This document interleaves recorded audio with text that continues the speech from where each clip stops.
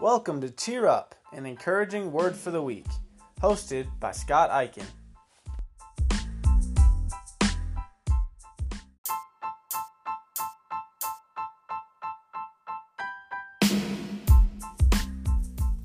John 2 verse 5 says, "Do whatever he tells you." In John 2, we read about the first miracle Jesus performed in his earthly ministry.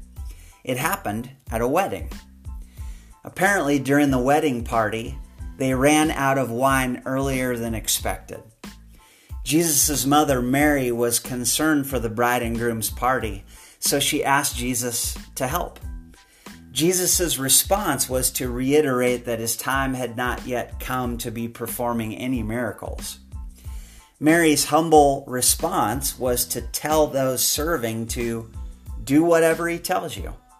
Great advice, right? Well, when we read the rest of the story, we see Jesus move in power and with great kindness. He graciously turns water into wine, and everyone at the party enjoys the finest wine ever served. Pretty cool. Mary's words to the servants so long ago are truly wise words for us all to take to heart daily. Do whatever he tells you. All Jesus tells us is right. Everything Jesus speaks is absolutely the best. No one will guide us better. That's guaranteed. Think about it. Jesus came to give us life to the full. Jesus has the words that give eternal life. He offers overflowing joy. He gives peace that can't be found in the world. Through Christ, we see the remarkable love of God and receive eternal life we don't deserve.